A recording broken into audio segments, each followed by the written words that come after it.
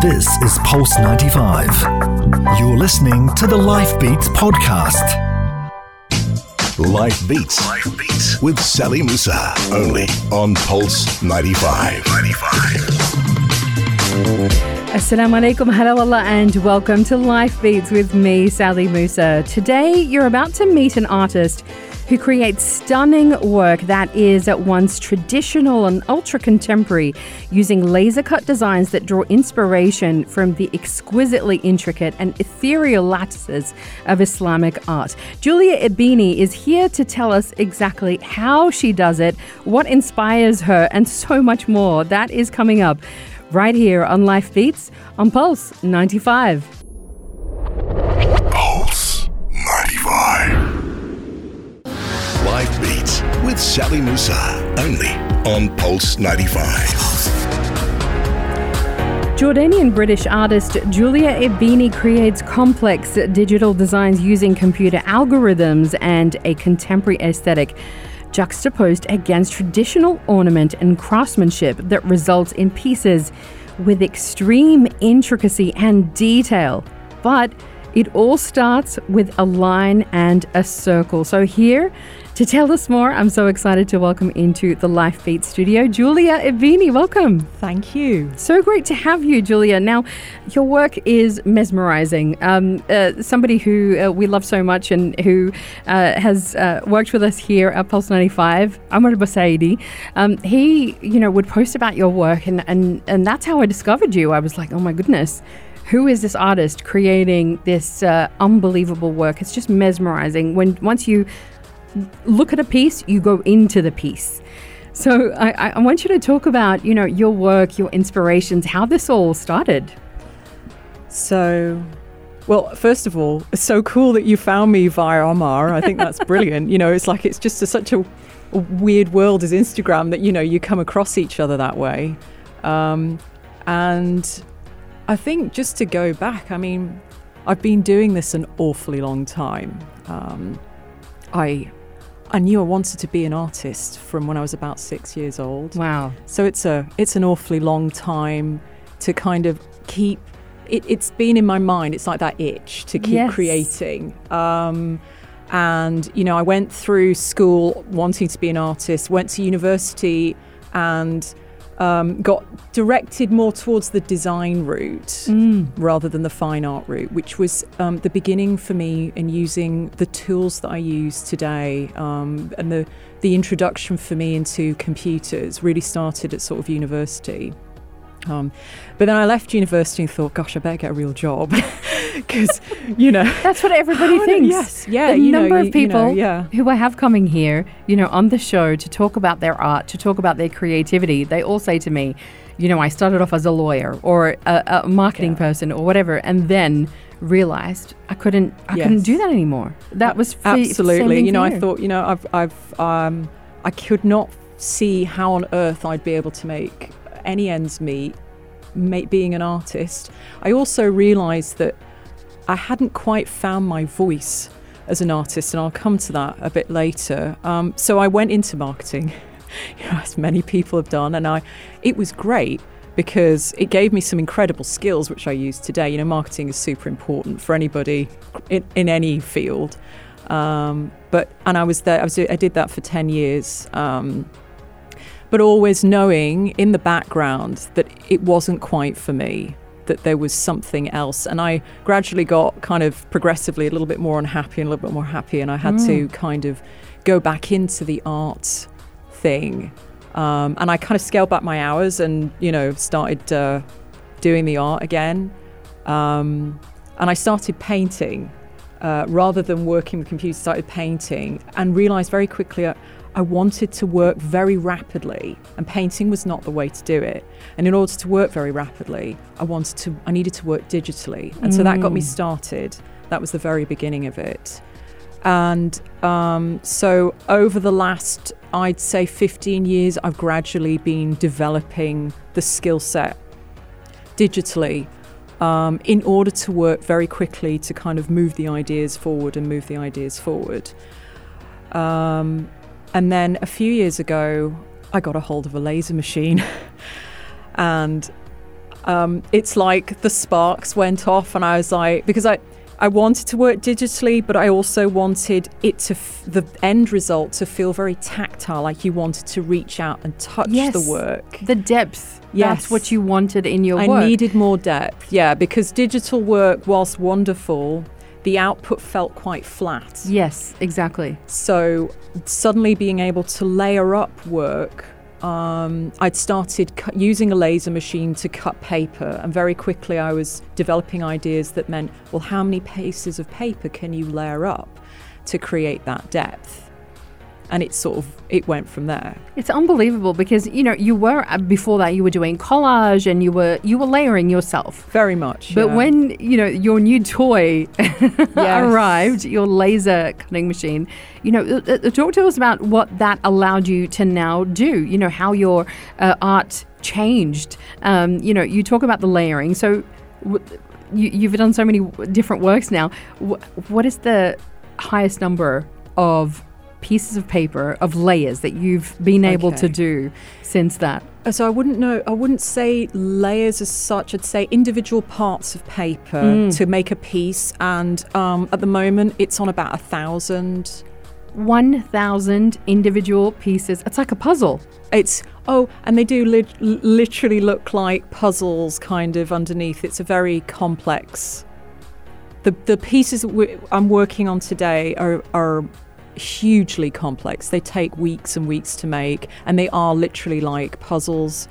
And the most we've managed is about 1,000 individual parts to make up a piece. That is incredible. And your pieces are all kinds of sizes, to large pieces, wall-sized pieces, to tiny little pieces as well. Yeah. So it's allowed you that creativity to kind of go big, go small. So apart from the laser machines to cut paper, recently I started working in steel, which kind of is mind-blowing in the possibilities of like, well, you could go seriously big with that, and what can you do with that? And how do you layer steel, and how heavy does that get? And, so that's another avenue that's opened up, and that's literally in the last 3 or 4 months that's opened up. So, that is incredible. I need to ask you a bit more about that. We are going to come back in just a moment, talk a little bit more about exactly how you found your voice as an artist, the pieces that you create, the inspirations that it all comes out of, and how it actually all starts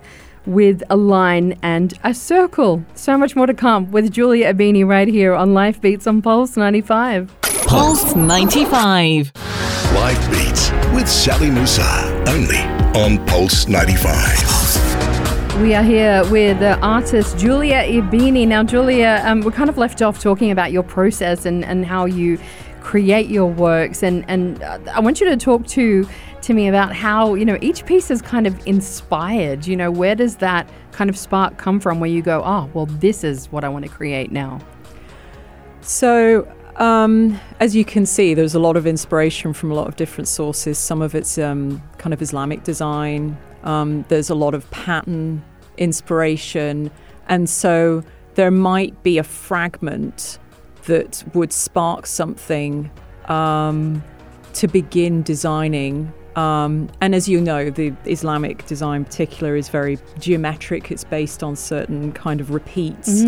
And so it'll often develop with a single unit. And as I've said, a single line, a single circle, then a single unit. And there'll be decisions as to, well, how many times do you repeat that unit? And it's around a circle. So how many times? What are the angles? How many times do you want to repeat that individual part? And then it begins to unfold, but always with a view that this is it's contemporary. How can we push it in a contemporary direction, so that it's a very modern interpretation of a very old tradition? And so that I guess that's how it sort of begins. It is amazing when you think about it, the way that it begins with one line and one circle, and it's like the repetition of that creates the designs that you make. It is mind-blowing when you think about that. What kind of expertise do you need? Yeah. Did you study geometry? Did you study the way that Islamic design works, geometric design works? Because it looks so intricate. It's incredible. So I have no formal training. It's just an obsession.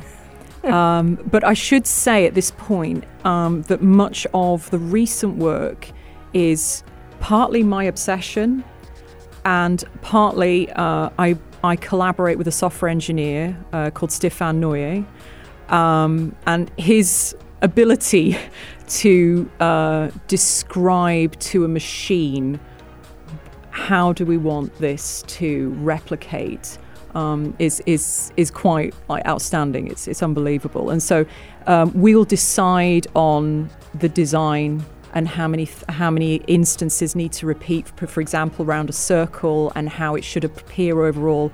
And then he will go away and describe to the computer that's how we want to develop it, and how then it needs to be translated into something a laser machine can understand. So there's quite a complex process, not only my obsession, but also a deep understanding of how computers work. So yeah, it's not a formal training in a traditional sense. It's an understanding of how computers work, and how to translate that into something you can make a machine do. And so that's quite fascinating. It's like we're kind of using tools available today, I guess, whatever we have, to kind of make this hugely complex stuff. Exactly, using the technology that is available today, Yes. which is phenomenal, to, like you said, push something that looks traditional but actually is ultra contemporary and is like, something that you've never seen before. It's completely unique and completely different.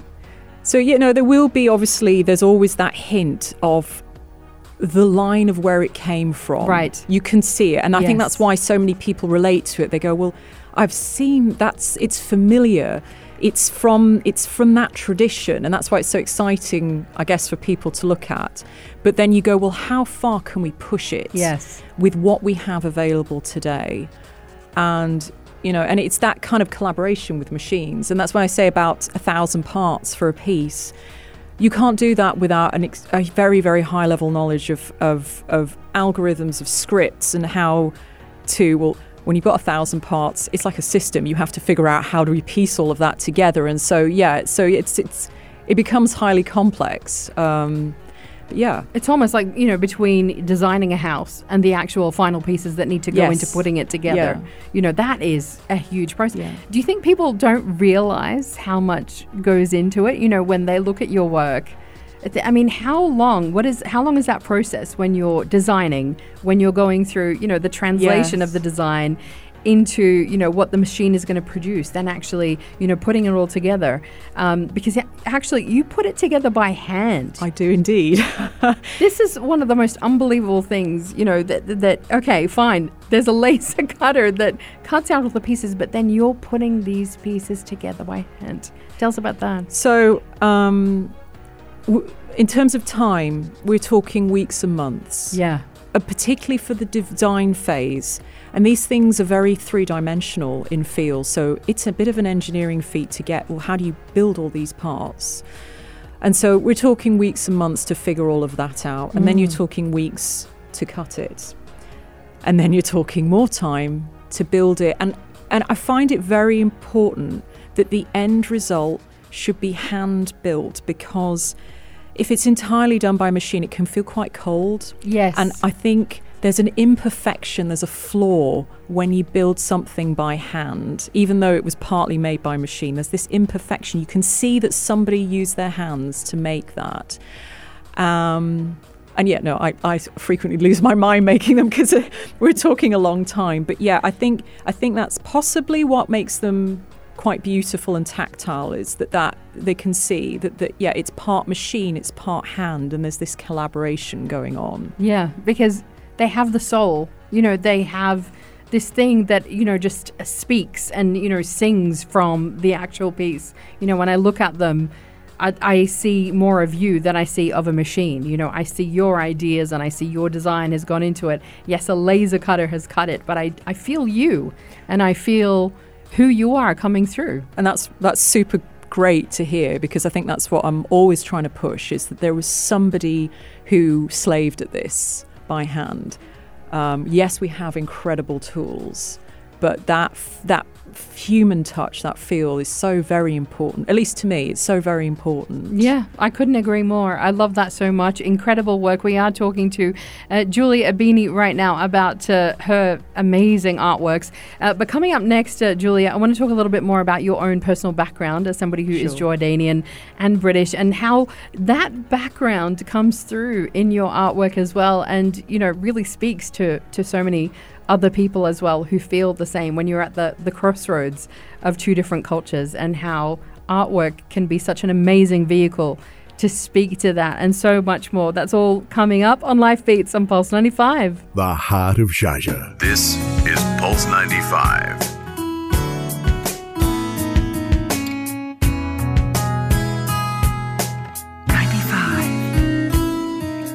Heart of Sharjah.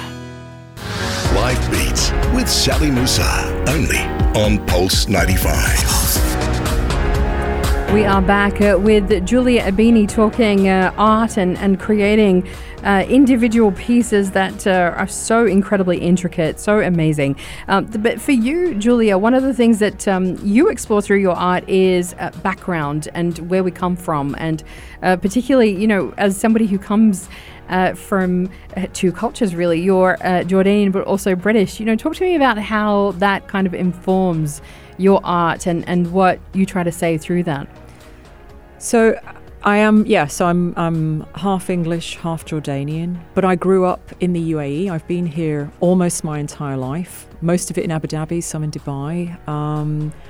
And so I'm not exactly English. I sound it. I'm not exactly English, and I'm not exactly Jordanian.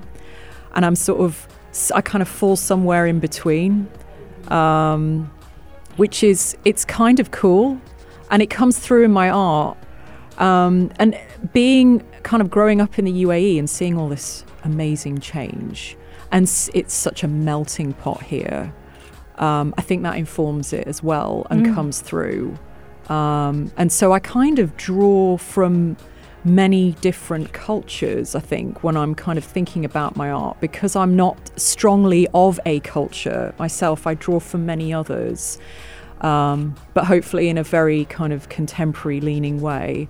But yeah, it's an interesting thing. There's so many of us, I think, here in the UAE that are kind of a mix of cultures and feel kind of not of somewhere. And I think that's really cool.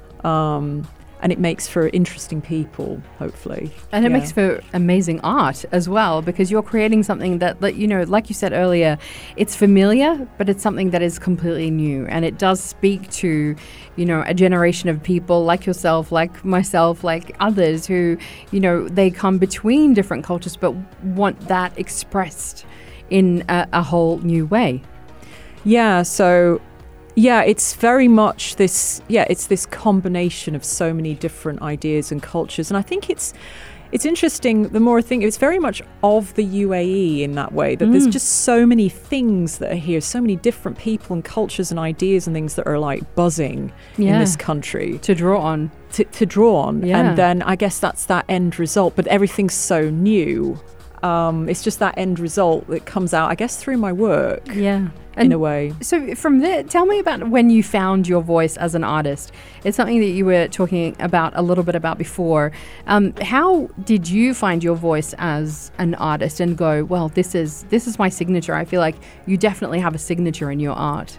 So it was sweat, blood and tears. It's not an easy process. Yeah. And I'm always jealous of those that are like 20 and they've already found their voice and they're like out there. But it just took a lot of failure, tries and failure. And you have to fail so many times as an artist. I think that's the one of the most important things I've learned. It's just you fail every day. And then you learn a little bit more about yourself and where you're going. And I think I took until I was about 35 before it suddenly clicked that I'm where I am now, and I'm kind of formed as an artist. I'm beginning to go in that direction where I'm excited about where the work is going. Yeah. But yeah, at 35, I think, was when it started to form. And I had the skill set as well. It's taken so many years to develop the skill set to make the work that I do. And so it took me till about that age to kind of go, right, yes, I'm capable now of achieving the ideas that have been swirling around. Do you get people kind of asking you, oh, can you teach me how you do what you do? Frequently. And then you kind of go, well, actually... Yes, it's taken decades. I can't teach you decades of learning and failing in a few workshops. I get asked to do workshops all the time, and it's like, I'm not sure that this stuff is teachable. I mean, it's just so complex. So, yeah. But exactly. I mean, do you feel like nowadays when somebody wants to become an artist or wants to pursue something creatively, do you think that they have the patience that is necessary, to do what you do? Possibly not. I don't know. I mean, it's just, I don't think people acknowledge it's just so much time and effort. And as I keep saying, failures, you try and you fail again and you fail again, and it's gradually things start to work. And I don't think people acknowledge just how hard you have to work to get to that point, not only finding your voice, but then to keep developing the work in new directions. It's incredibly hard. Because, you've got your Instagram account, which is amazing. You actually said you've exhibited all over the world, but you've exhibited here in Sharjah as well at last year's Islamic Arts Festival. And this is how they found you, through Instagram. I think that's how they found me, was through Instagram. And it blows my mind how many people find me on Instagram. It's so great. And that was just the most incredible experience, to be able to work with the Department of Culture for their Islamic Arts Festival. And they were so supportive. It was amazing. And then to meet so many phenomenal artists through that, I think that was really inspiring as well. It is an amazing collection of artists that come through the Islamic Arts Festival. But talk to us about the pieces that you created for that specifically. So it was 4 pieces, and they were, at the time, the largest works I'd attempted at that point. So it was thoroughly scary because I didn't have a huge amount of time and I didn't know if they'd work. But somehow, within a few months, I managed to kind of pull it off and get them delivered. But I think it was those pieces. I realised the scale. I knew I wanted to make them at scale. And I thought, right, what else can I do? Well, if you've got to build them that way at scale, how else do you then build to go even bigger? And so it was from that point that I started exploring, well, okay, so they were bigger, and that was really great, and that was a fantastic experience. And then, okay, so where does it go from there? And so then I started going bigger after that. That's what challenged you. And you didn't have as much time as you were hoping for. It all kind of happened really quickly. It did happen very fast. It did. But sometimes it's good. You've got a tight deadline. You work round the clock, and it pushes you. And especially a couple of the pieces, they went off in directions I wasn't expecting. And it very much loosened my style, and they became kind of a little bit more fluid and contemporary as a result. So that was the tighter time frame in the end was a great thing. Yeah. And for you, colour is just so important in your work as well. I know we've been talking about the designs and the intricacy and the laser cutting, but colour is a big thing for you too. Hugely. I'm not sure why. It just speaks to me. I've got a particular blue that I work with very frequently, and it's very bold. But it's just that, and then there's oranges and yellows, and I'm just I feel it just says something to me when I see something with that kind of, like bold colour. Yeah, the blue that you're talking about is so incredibly beautiful. The way that you work with it is stunning. I love that, but I do love the color. We have to find out, what it is about you and color. We did a show all about color psychology, and I want to know.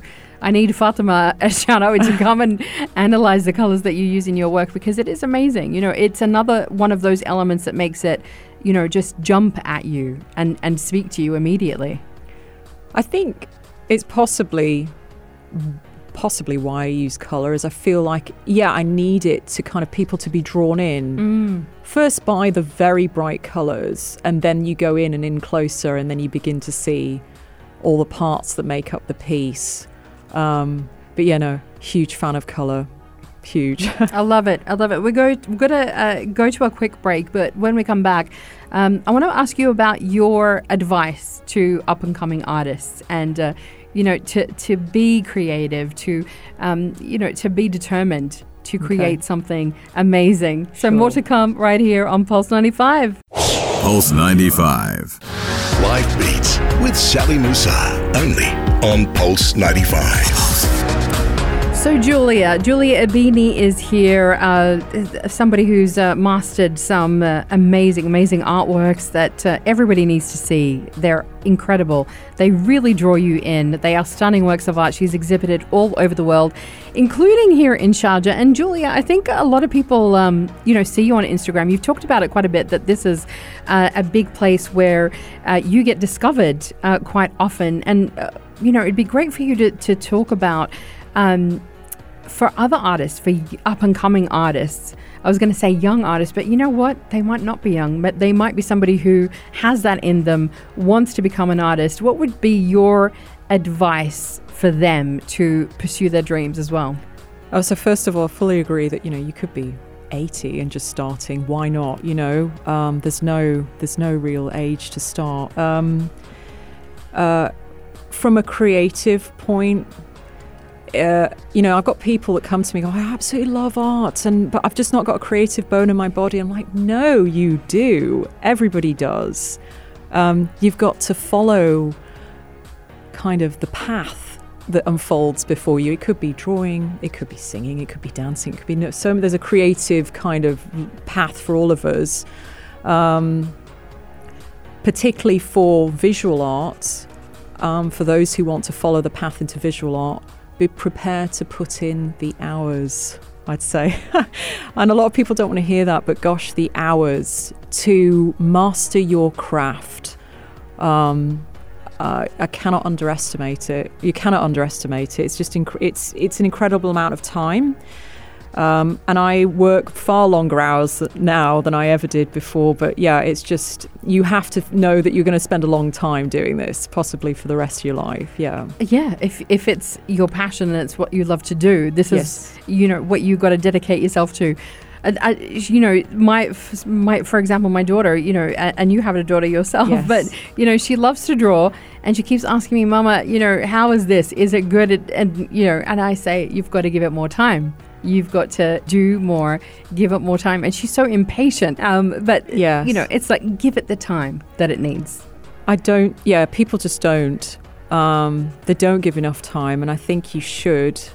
I think you should also be prepared to know quite a lot about marketing and quite a lot about social media, because you can be the most incredible artist on the planet and no one will know of you. We are in an age where it is all about how you work the algorithms of social media. It is so true. You did marketing yourself before this, and actually there is that huge gap. If you're a creative person, a lot of the time they won't have like the business or the marketing experience that they need to actually propel their art out there. And I feel like I was almost late to the party with the social media, because I've been in marketing well before this sort of all took off. And then suddenly it was like, oh my gosh, I've got to be on Instagram. Well, it's not just Instagram. It's like, well, how do you play the algorithm right?